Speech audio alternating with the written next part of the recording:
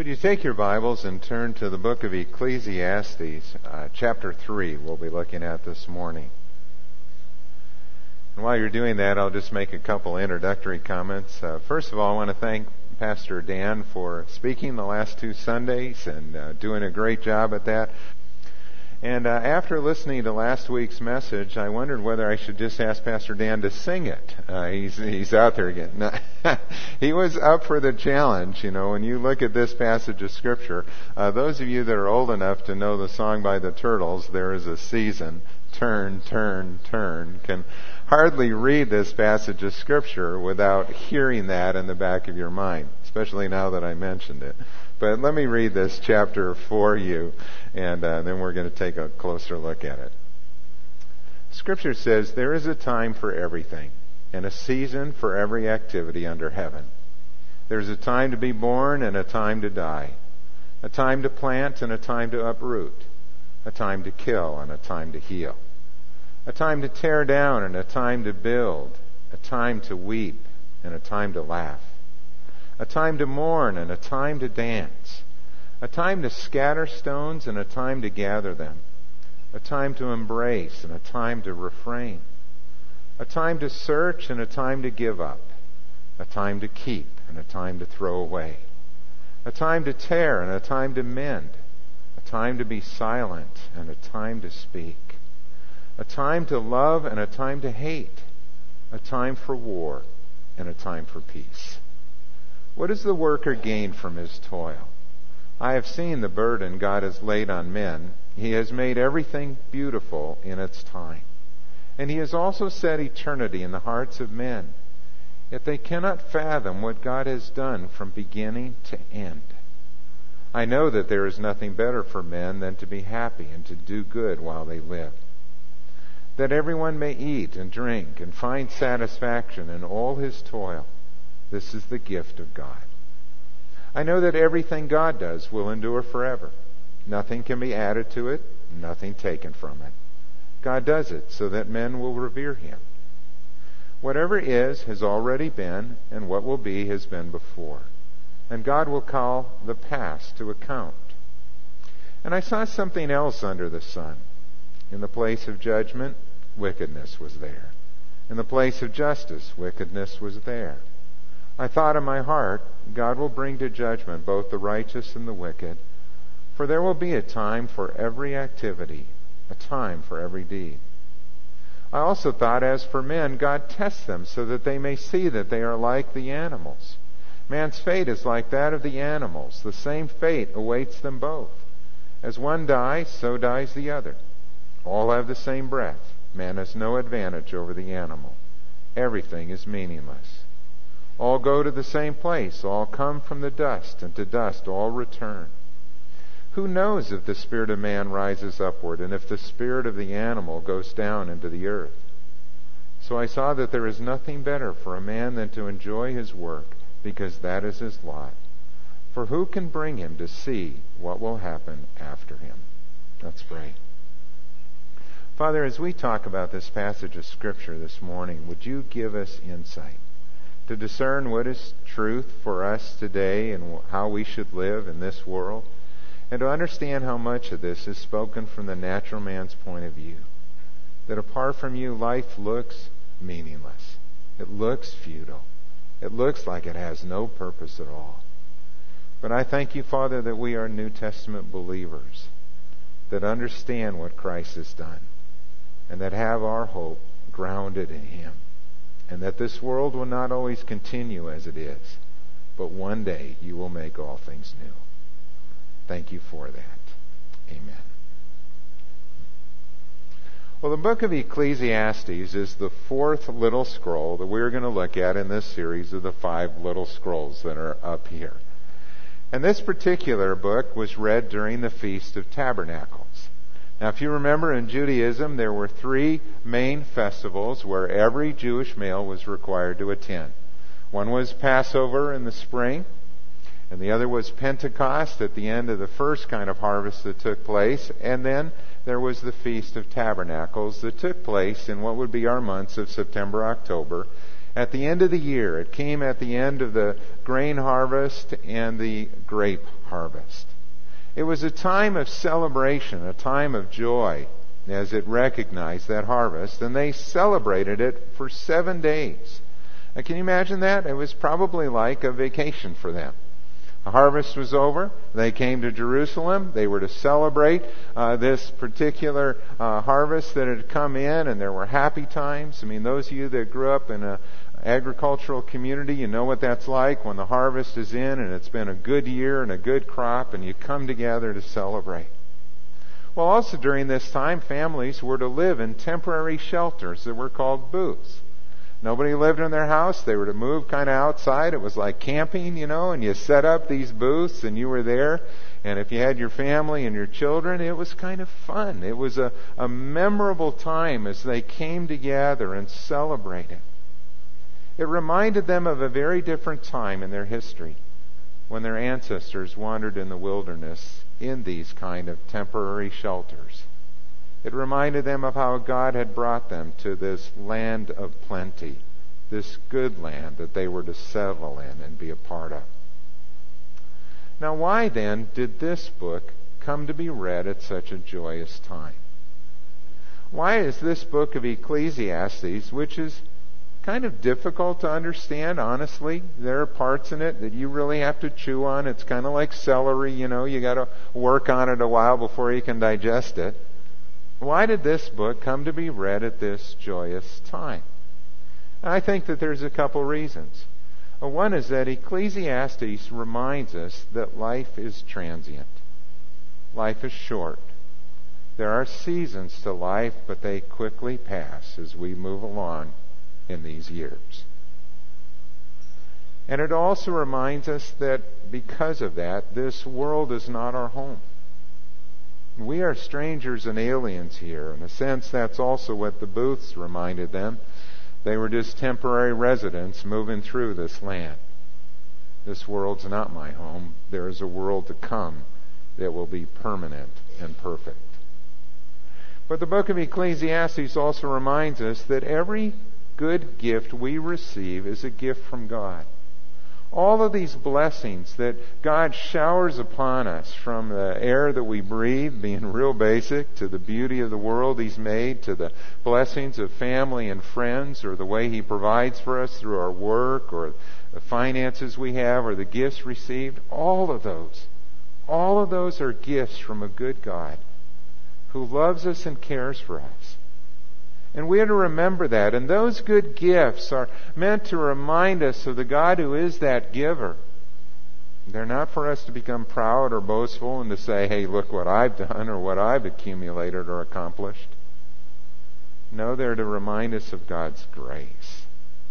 And I think this book was intended to anchor our joy in a reality about this life.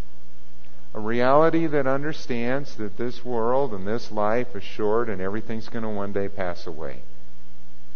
And yet at the same time, to live as Christians who are able to live and enjoy life to the fullest because we recognize these things that we have are gifts from God. That's a pretty good message for us to remember. When I look at chapter 3, there are some things that stand out to me here. Number one, it tells us that God is sovereign over all of life. And the writer of Scripture here shows us that in verses 1 to 8 by using these pairs, these couplets, these pairs of opposites that encompass everything in between. There's 28 things he mentions, 14 pairs, multiples of 7, all a symbol of completeness. Kind of interesting as you break it down that way. And they all speak about these seasons that there are in life. For example, there is a time to be born and a time to die. Those are the bookends of life. They encompass everything in between, and we know that there's a lot there. You can break life down into stages. You have preschoolers, and you have your children, and you have your adolescent period, and you have young adults, and then you have those that are married and married with children, and empty nesters, and those that are now retired, and seniors. And life moves along in stages. We gear a lot of our teaching, our curriculum, to helping people move through those stages of life and the opportunities that come with each one. But you talk to those that are seniors in our church, and they'll tell you how very quickly that passes. And you can see it going by. You can see time marching by. He tells us that there is a time to plant and a time to uproot. You can think about that in terms of agricultural. Literally, there is a season for planting, there's a season for harvesting, and there's a season for working up the soil. And you can't change that. You can't decide to plant in January and harvest in March. It's just not going to work. You can't control those things. You work when the season is right. And you plant and you uproot. But also, metaphorically, there's also a time in our life when we put down roots, and there's a time when we pull up roots and we move. There's a time when you may be starting a family and you're raising your children and you settle down and you live in an area and you watch your children grow and be involved in school and activities, and you are raising them up and helping them to know Christ and sending them out into the world. And then there comes a time in life when it's time to sell your home and move. I think of like Gail's folks, for example, that lived with us this past year, that lived most of their adult life in the same house, in the same place in Cottage Grove. And then comes a time as you're getting older where you can't take care of everything in the home anymore. And the yard's too much, and all of those things. And there comes a season when you leave your home. And you move into that facility that's maybe for assisted living or for those that are elderly, because that's the stage that you are in life. And it can be hard. There's a feeling of loss there. There are those things that change in our life, but that's part of the reality of life. He tells us that there's a time to kill and a time to heal. Now, he's not talking about in the personal sense. It is never right for us to murder. It's not right on that individual basis, but when we look at our world, and we look at also what he says later in verse 8 about there's a time for war and a time for peace, we see that in our world, don't we? It seems like there are wars continually. And there's a time when there are just wars to get involved in, and we wrestle with that. When is it just or not? We wrestle with things like capital punishment or the death penalty. When is it right to take a life? And when is it right to heal? And he's saying that there is time for both. There is a time when that is a part of our world. He tells us there's a time to tear down and a time to build. Nothing in this life is permanent. Anything that we build or try to build up will one day wear down. I looked at that in terms of the farm in which I grew up, and I think of those years when buildings were well maintained and painted and cared for, and the yard looked good, and all of those things looked like it was flourishing. It was a time of health. And then as my dad died and the farm was rented out and my mom was getting older and couldn't take care of it, things wore down. Things weren't handled in the same way as much, and it came to that point where it was time to sell that and to move on. If you watch the All-Star game this week, you even saw that they're going to be tearing down Yankee Stadium, the house that Ruth built. All things wear out in this life, and there comes a time when they need to be replaced.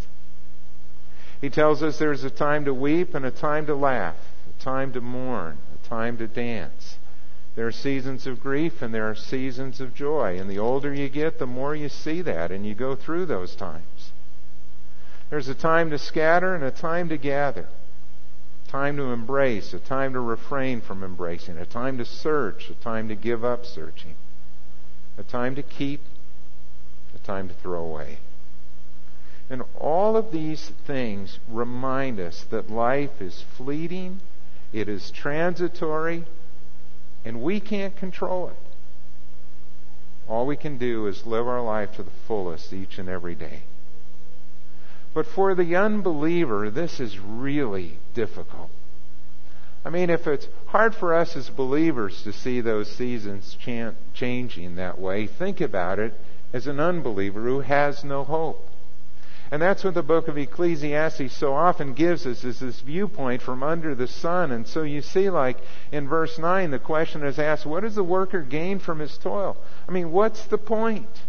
Is it just simply about, I get up and I go to work to earn some money so I can do this? Or am I trying to earn my money so I can enjoy my retirement? But then somebody may get to retirement and die and never enjoy that?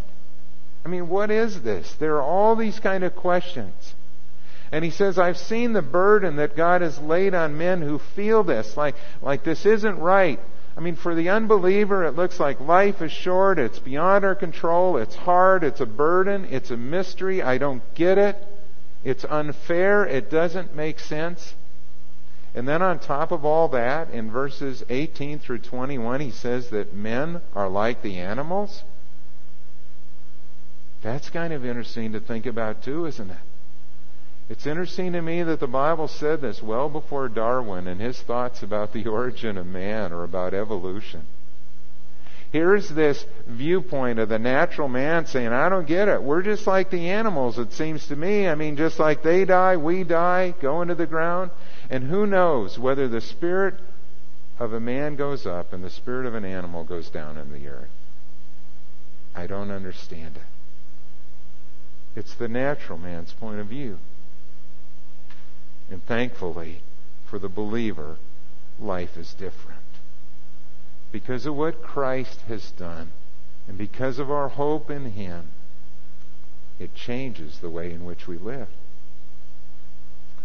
The writer of Scripture tells us here that God makes everything beautiful in its time in verse 11. There is a Creator, and we are His creatures. And this Creator has made everything beautiful in its time.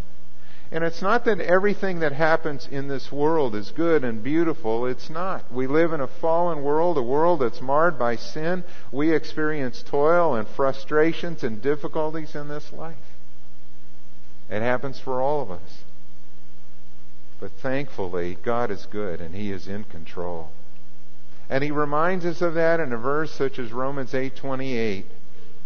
When Paul writes, and we know that in all things God works for the good of those who love Him and who have been called according to His purpose. What a great verse that is. What a great promise that God is at work for our good over and over again. And we need to be reminded of that, don't we? I was recently on our vacation.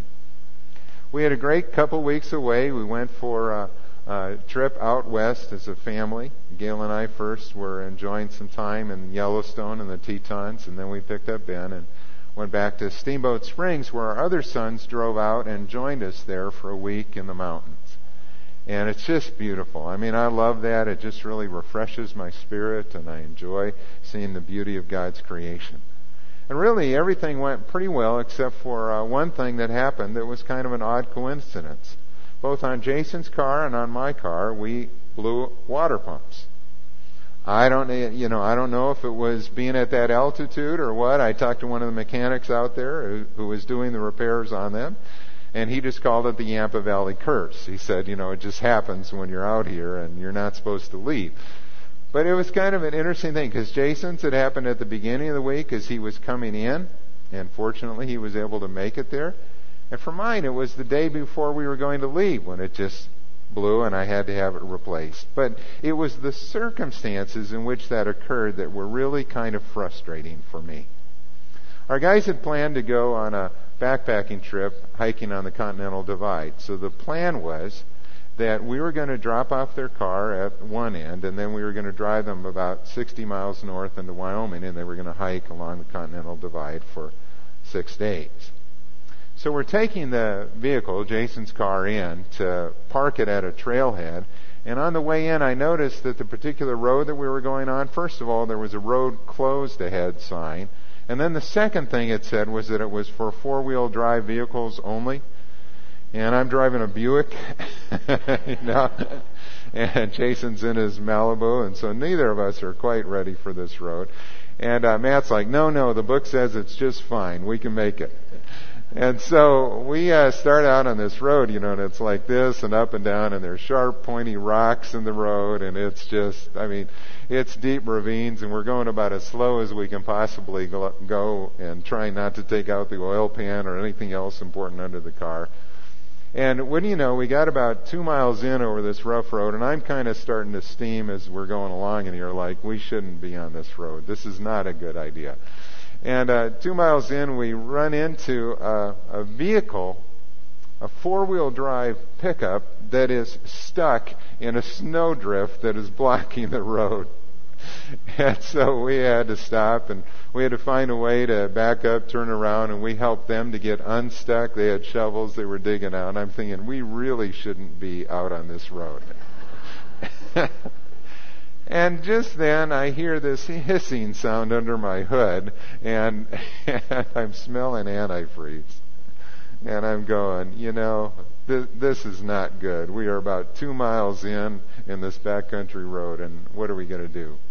Well, fortunately, we were able to turn around and find a way to get back, and it's not leaking too bad, and we actually made our way out and back to Steamboat Springs.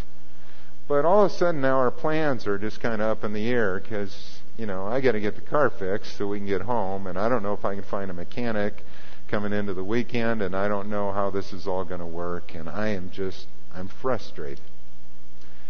And I remember going back into the bedroom there, and I just kind of slam my hand down, and I go, we just shouldn't have done this.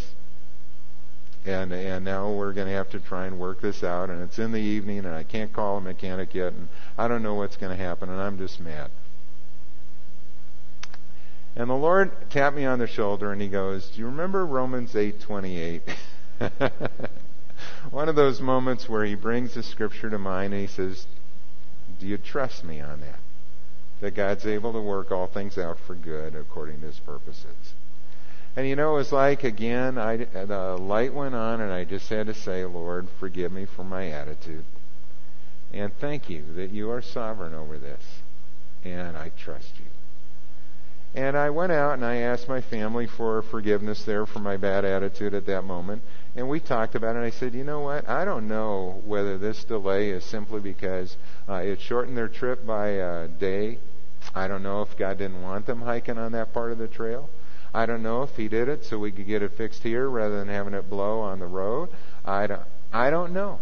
That's often sometimes the hard part in looking at our circumstances in life, is that from our vantage point, we can't see why there are those delays many times. We just have to trust that God is good. I heard about the students who, when they went out to national conference, though, that they were delayed in road construction, and because of that, they missed a really serious storm in Omaha. A storm that was quite devastating down there, and a couple of people were killed. Sometimes road delays even can be good. Do you thank God for that? And do you trust Him that He is still sovereign and that He is in control? I think the Scripture is reminding us of that. That there are those times in life where we just simply can't see what's on the other side or what may happen in the future, and we have to trust Him. We see that in the third point that the writer of Ecclesiastes makes when he says that God has made us for eternity. We see that in verse 11. He has also set eternity in the hearts of men, yet they cannot fathom what God has done from beginning to end. Man has a capacity and a longing for immortality. It is part of our God-likeness. There is within us this sense that there has to be more to life than what we see. You can find it in every culture, in every religion. There is this belief in some kind of life after death. There has to be. Now, why is that? Well, if you could take a pretty kind of obvious example, if I can do a comparison here.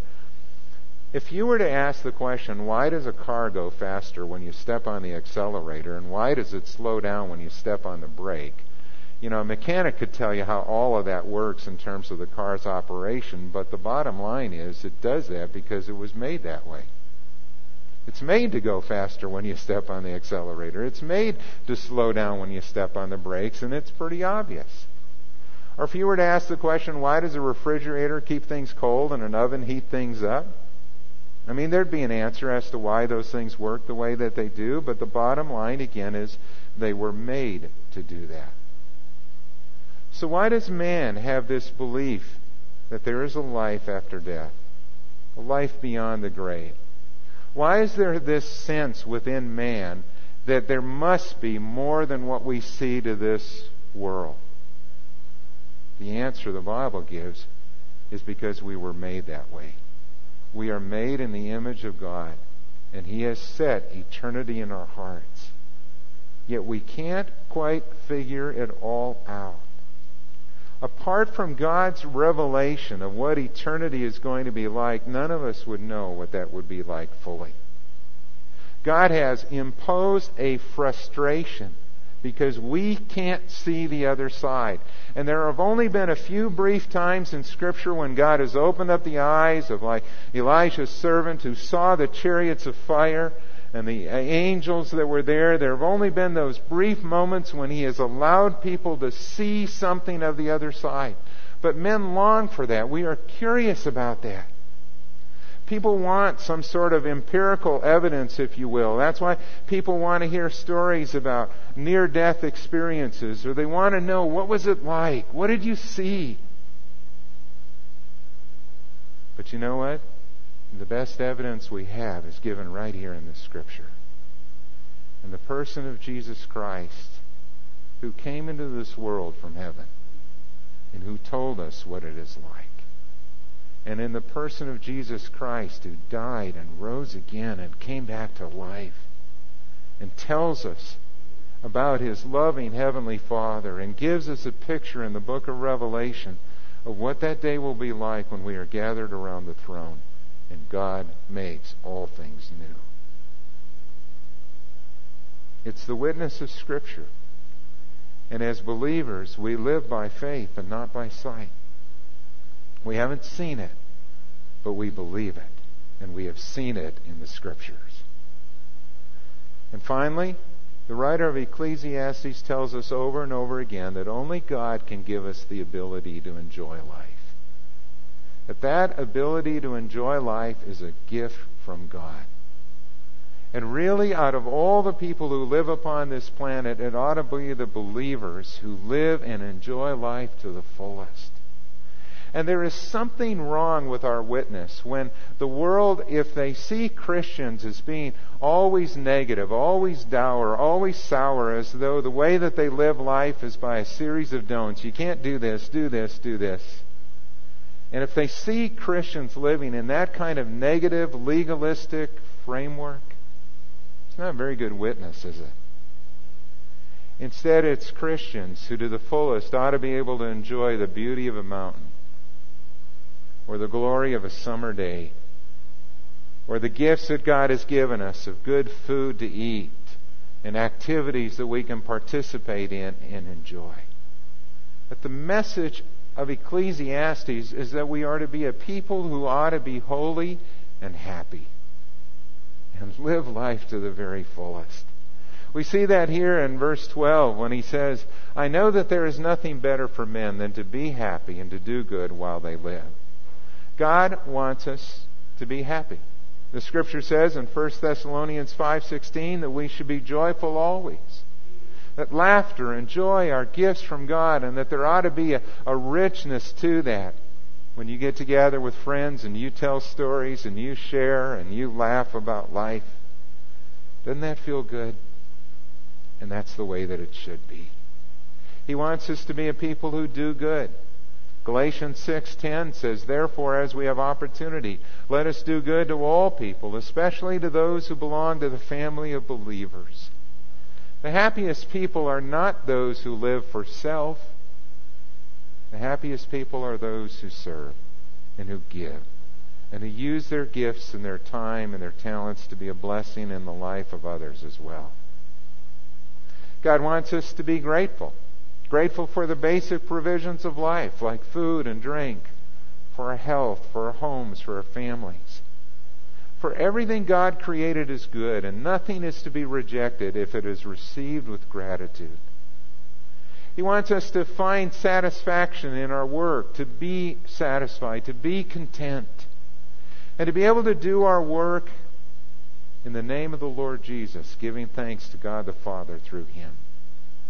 He uses the word toil here. He says in verse 13, that everyone may eat and drink and find satisfaction in all this toil. This is the gift of God. It is an honest recognition that even in the best of jobs, there are things that we don't enjoy. There are things that are tough or part of that work, perhaps. And yet He wants us to find enjoyment and satisfaction in it. And finally, in verse 14, He wants us to worship Him. I know that everything God does will endure forever. Nothing can be added to it, nothing taken from it. And God does this so that men will revere Him. Only God's works are permanent. And only what God does is fully complete. And He does that so that we might remember that we are the creature and He is the Creator. And we would bow and worship Him. When I read through this passage this week, the person that came to mind for me as an example was William Wilberforce. When it was said of William Wilberforce that he was one of the happiest of men and also a holy man. And I thought about that. Here was a man who fought for the abolition of slavery, carried heavy burdens, had physical illnesses and things going on in his life that were trials. And yet he was happy. He was a family man. He was a man who walked with God. He's a man who enjoyed going for long walks outdoors, would quote Scripture, would talk with God, would pray, and enjoyed life in that way. And I thought, what a great aspiration for all of us. Wouldn't it be great if someday somebody could write on your tombstone, holy and happy. Holy and happy. That's how I want to live. I want to live life with joy and giving thanks to God for all that He's done. But I also want to be a man who walks with God and lives according to His Word in holiness and truth. God is our Creator. We are His creatures. And He wants us to remember who we are and to honor and praise Him. So how will you apply this message this morning? What is it that God is saying to you? And what would you aspire to in your life when you think about these words from the book of Ecclesiastes and the season of life that you are in? Let's pray. Father, would you show each of us what it is that you want us to take from this word of Scripture today, that we might live lives that are holy and happy, pleasing to you, honoring, enjoying the season of life that we are in and making the most of it for your honor and glory. Father, that's my prayer for us as individuals and as a church. And only you can show us what we should do. We pray it in Jesus' name. Amen.